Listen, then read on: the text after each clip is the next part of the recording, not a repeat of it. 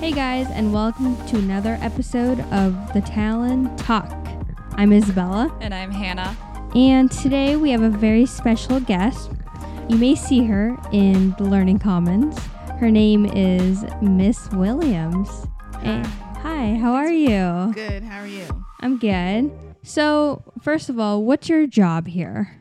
So my official title is Educational Technology Specialist, and there's a couple of things that I do. The first thing is I'm the Schoology administrator, making sure that's always working and students have access to it. Teachers have access. They know how to use Schoology, as well as using the iPad and integrating technology into the classroom. And also I manage the online bookstore, make sure that that's functioning, make sure all the correct books are there. Yeah, and then I guess I'm in the Learning Commons, so part of my job is making sure kids aren't talking too loud or eating or drinking in the Learning Commons. Why don't you tell us a little bit about yourself? Like, where are you from? What high school did you go to? So I was born in Vallejo, California.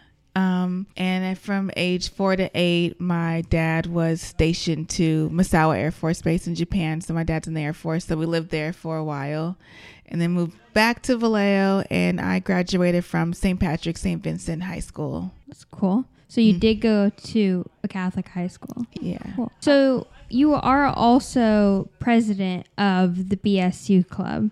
No, I'm moderator. You're Yeah. There you go. That's what I Okay, meant. sorry. Moderator. And you and Miss Bronson moderate together? Mm-hmm. Okay. Can you tell us a little bit about that club? So the first thing everybody hears Black Student Union, and they think it's just for Black kids or Black students. It's not just for Black students. It's for any student that wants to know more about African American culture, or, just hear what we have to say, or, that's pretty much what we talk about in the club. How can we celebrate our culture at Christian Brothers? What do you do in meetings and on campus? So this year's been really, really tough because we haven't had too many Falcon Flexes. The most recent event we had, we all participated in the Martin Luther King March, about 20 students. But coming up for this Black History Month, and we'll have our read-in where we're reading the book called Dear Martin.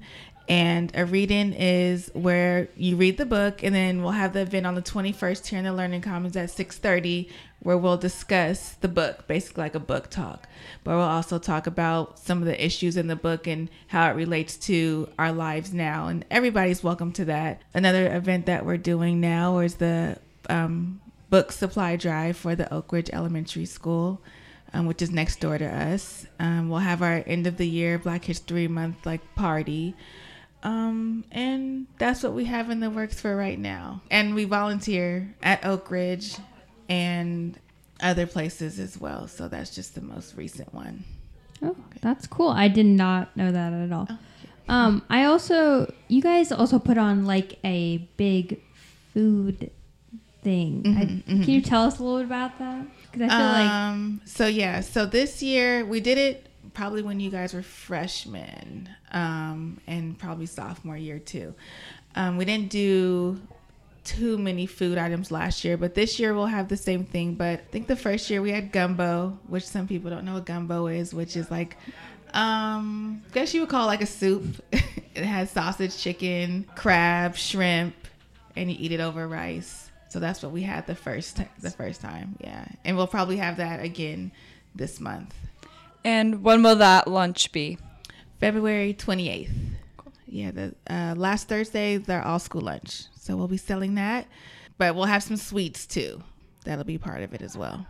So you did grow up in Vallejo and Japan, and you went to high school. So was it what was the predominant race there? At my high school. So when I first moved back from Japan, I was on an Air Force base, right? So it was pretty much everybody, every race. So when I was there, it was race wasn't a big thing, right? So I moved back to California, and race is a humongous thing. The year I came back, I think it was 92 or 93. Then at that time, it was the LA riots, and then So that was like a humongous deal. So, and I ended up going to a public school where it was predominantly African American. So I realized pretty early, like, okay, like, you know, because where I came from, it wasn't that big of a deal. But so then when I got to high school, from going from public to private, my high school was predominantly Asian or Filipino, which is kind of really not Asian, Pacific Islander. That was the predominant race. And then there was white, and then blacks. Black kids were like or third. So yeah, that was different for me too, because like I learned so much about other people, and I think they learned a lot about me too. Then for college, I went to a historically black college, which means the school is pretty much all black. So that was a huge shock for me, because when I went there, they thought I was like snobby or I talked proper, and like, why do you sound like that? I'm like, well, this is how I sound, you know? And so they thought I was like, they would call me like the white black girl kind of thing. Yeah. And I was like, whoa, like, no. But it was just weird, because you're around your own culture, then you got to see different facets and different types of African American people. So that was a lot. That was a big change, like coming from a high school where I think there was like 10 African American kids in my graduating class, to a school of like all African Americans. But it was a good experience. To be honest, it wasn't really a color thing when I was like, where I'm from, it's pretty much everybody. It's a pretty like diverse place, right? So as an adult, I definitely have it more. Especially I went to college in North Carolina, and it was like totally different. It was just kind of like, you have like sides, like, okay, the black, like this was a black high school, and then there was the white high school. Like there's areas where, even though I thought it was like in the 2000s, but they were still like living like in the 60s or something. Oh, okay. So that's not what I was, used to, like being from California. So as a kid in California, I never really encountered any like real racism, but college was different. I would go into the mall, like normal stores we go to here, like Nordstrom. Like to us, it's like, oh, it's Nordstrom, but to them, it's like, what is this black girl doing in Nordstrom? And my friends were like, you don't go in there. And I'm like, well, I don't know. We go in, we go to San Francisco, we go to Walnut Creek, like we go to Nordstrom all the time. And they're just telling me like, yeah, they don't expect you to be in Nordstrom. So that was like a big shock to me. We would go on just like regular restaurants that we kind of I don't even say take for granted, but at that time it was like Cheesecake Factory or like P.F. Chang's or something. It was like we would get looked at a little differently, which was like something that was like really, like, I didn't think that was a big deal. But again, they would tell me like, yeah. And that's why I guess they thought I was like bougie or like different. And like, why does she want to go to these places? I'm like, well, we go to these places in California. Like with my friends, it wasn't like a big deal.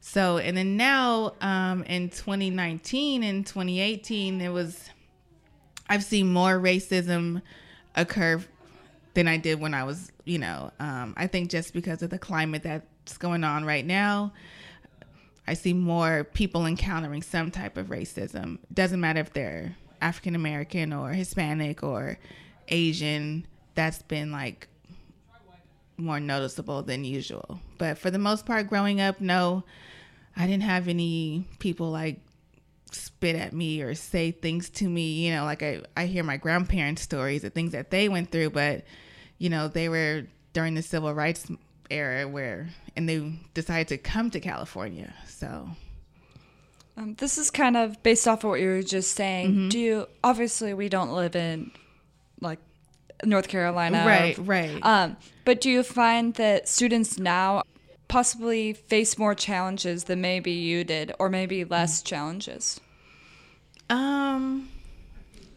Yes and no. One of the reasons I decided to like not go to a UC or like a state school is because I wanted to feel like I belonged. I was, when I went on the campus, and I think some kids here feel the same way, like when they come to CB, they don't necessarily always feel like they belong. Even though we kind of sweep it under the rug a little bit, like we're just coming to school, and if you decide you've met friends here, whatever race or color they are, but you still feel like, there's not enough of me here. that's kind of how I felt a little bit in high school. But my best friend is Filipino, and we don't talk about color or race or anything, but I think that's what we do. It's kind of like, we'll not make it a big deal, but it still is prevalent. Like, okay. So I still think that's still a big issue to be, you want to see more of people that look like you. Yeah. Going off of that again, what do you think that non-African American students or anyone that's looking to make everyone feel more welcome in our CB community, what can we do to help any race who's feeling isolated or like they aren't understood on campus? That's a good question. I guess stop assuming, maybe, like having assumptions about somebody. I think a lot of people, some of the kids have, told me that somebody will come up to them like, oh, are you on a scholarship? Like, is that why you're here? And it's kind of like, hey, like, are you asking me this because of my race? Or, like what, like, that's kind of like the big thing that I've heard so many times is why they keep assuming I'm this way because of my skin color. So I think that would be the biggest thing, is just throw out the assumptions about everybody and just get to know that person. And I think that'll go a long way. Adults and, students. Because I feel like sometimes student to student and adult to adult, like, we assume somebody knows about a certain TV show or a certain like type of music because the way they look, but they might not. Like, even coming here, like, it's funny because a lot of the kids, like, they listen to rap music and stuff, and they're like, oh, Miss Wells, I went to this concert, I went to that concert. I'm like, wow, I didn't even know you like listen to Travis Scott, or you listen to, I think, what is the latest one, A$AP Rocky, right? A lot of CB kids told me they were going. I'm like, wow, like, I kind of listen to that music too, and when I see some of those kids, I'm like, I never thought that you would listen to that. But I think that's the biggest thing that we should work on, is just stop assuming about each other and just get to know each other. You talked about how you do read-ins and you read African American literature. Yes, African American literature, right. What do you think of the representation of African Americans in literature and media right now? Oh, that's a great question. Since I've been here, since my 5th school year, they've added African American literature class, right? So it was interesting to see people's thoughts. Like, last year was the first year, and a lot of kids that joined the class that were African Americans, they thought it was just going to be like, I really don't know what they thought. They're just going to be talking about, like, just being black all day. And then even they got to see great works from African American authors. So for me, I just see it as, I always kind of grew up reading African American literature and poetry. I love poetry. So Maya Angelou, Nikki Giovanni are like my favorites. So for CB to take that opportunity to highlight African Americans and have its own class, I think it shows how prominent African American literature is, because it can have its own course. Plenty of courses in college that cover African American literature and authors and poems and poetry. And for me, the reason I grew up on it and why it's so important to me is my grandpa would make me read it. He was the principal, and so I can see what other people went through, like, before me. So that's the importance of African American literature, is we get to hear our story told, but in different perspectives, But now the way, as we say in the media, it's different. I don't like Twitter. I don't like Instagram, even though I have a Twitter. I don't have an Instagram anymore. But because you don't know what's the truth anymore, So, like, when somebody puts something out in the media or whatever, I really don't like the way everyone is displayed. So I try not to, like, pay attention to it anymore, because it's kind of like you'll get stuff pushed in your face what might not be the truth. So the way we're depicted in the media is kind of like good and bad. I don't know, because I don't really watch that many. I try to stay away from the news. I do have one more question. Okay. Are there any books, movies, poetry that you suggest that we should take a look into, or anybody listening?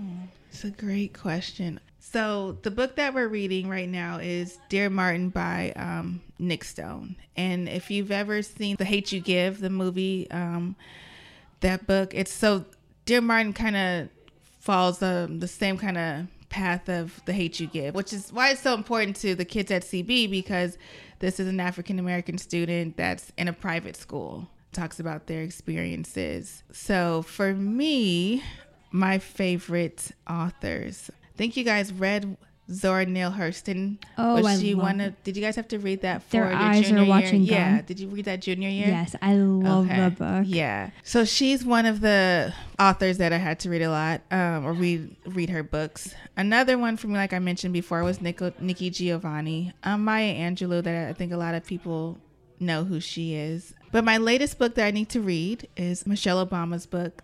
I got it for Christmas and I haven't had the opportunity to actually read it yet. But that is on my reading list right now, and I need to hurry up and read it so I can talk about it with my friends. But yeah, and Miss Bronson, she's the English teacher who loves to read. She knows a lot of great authors too that she has. But for me, right now, I am on to reading my Michelle Obama book. Are there any last events with BSU that you want to plug to help get the word out there? Yeah, so the reading, of course, is February 21st. The book is Dear Martin by Nick Stone. The next thing is our book drive for the students next door. And we'll have our block party February 28th. And I think that's it. Anything else you'd like to add? So yeah, I'll just talk about my experience at CB. It's my 5th year here, and for the most part, it's been a really great experience. Like, you guys are awesome.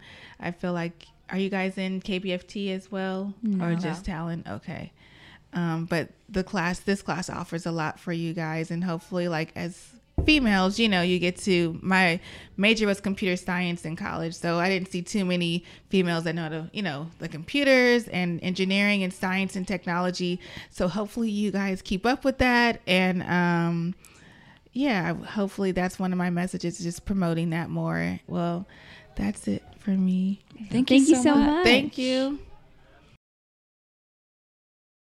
So if you liked that episode and want to contribute to Black History Month, or just join BSU just for fun and to learn more about other cultures, then we have a couple fun events for you guys to go to.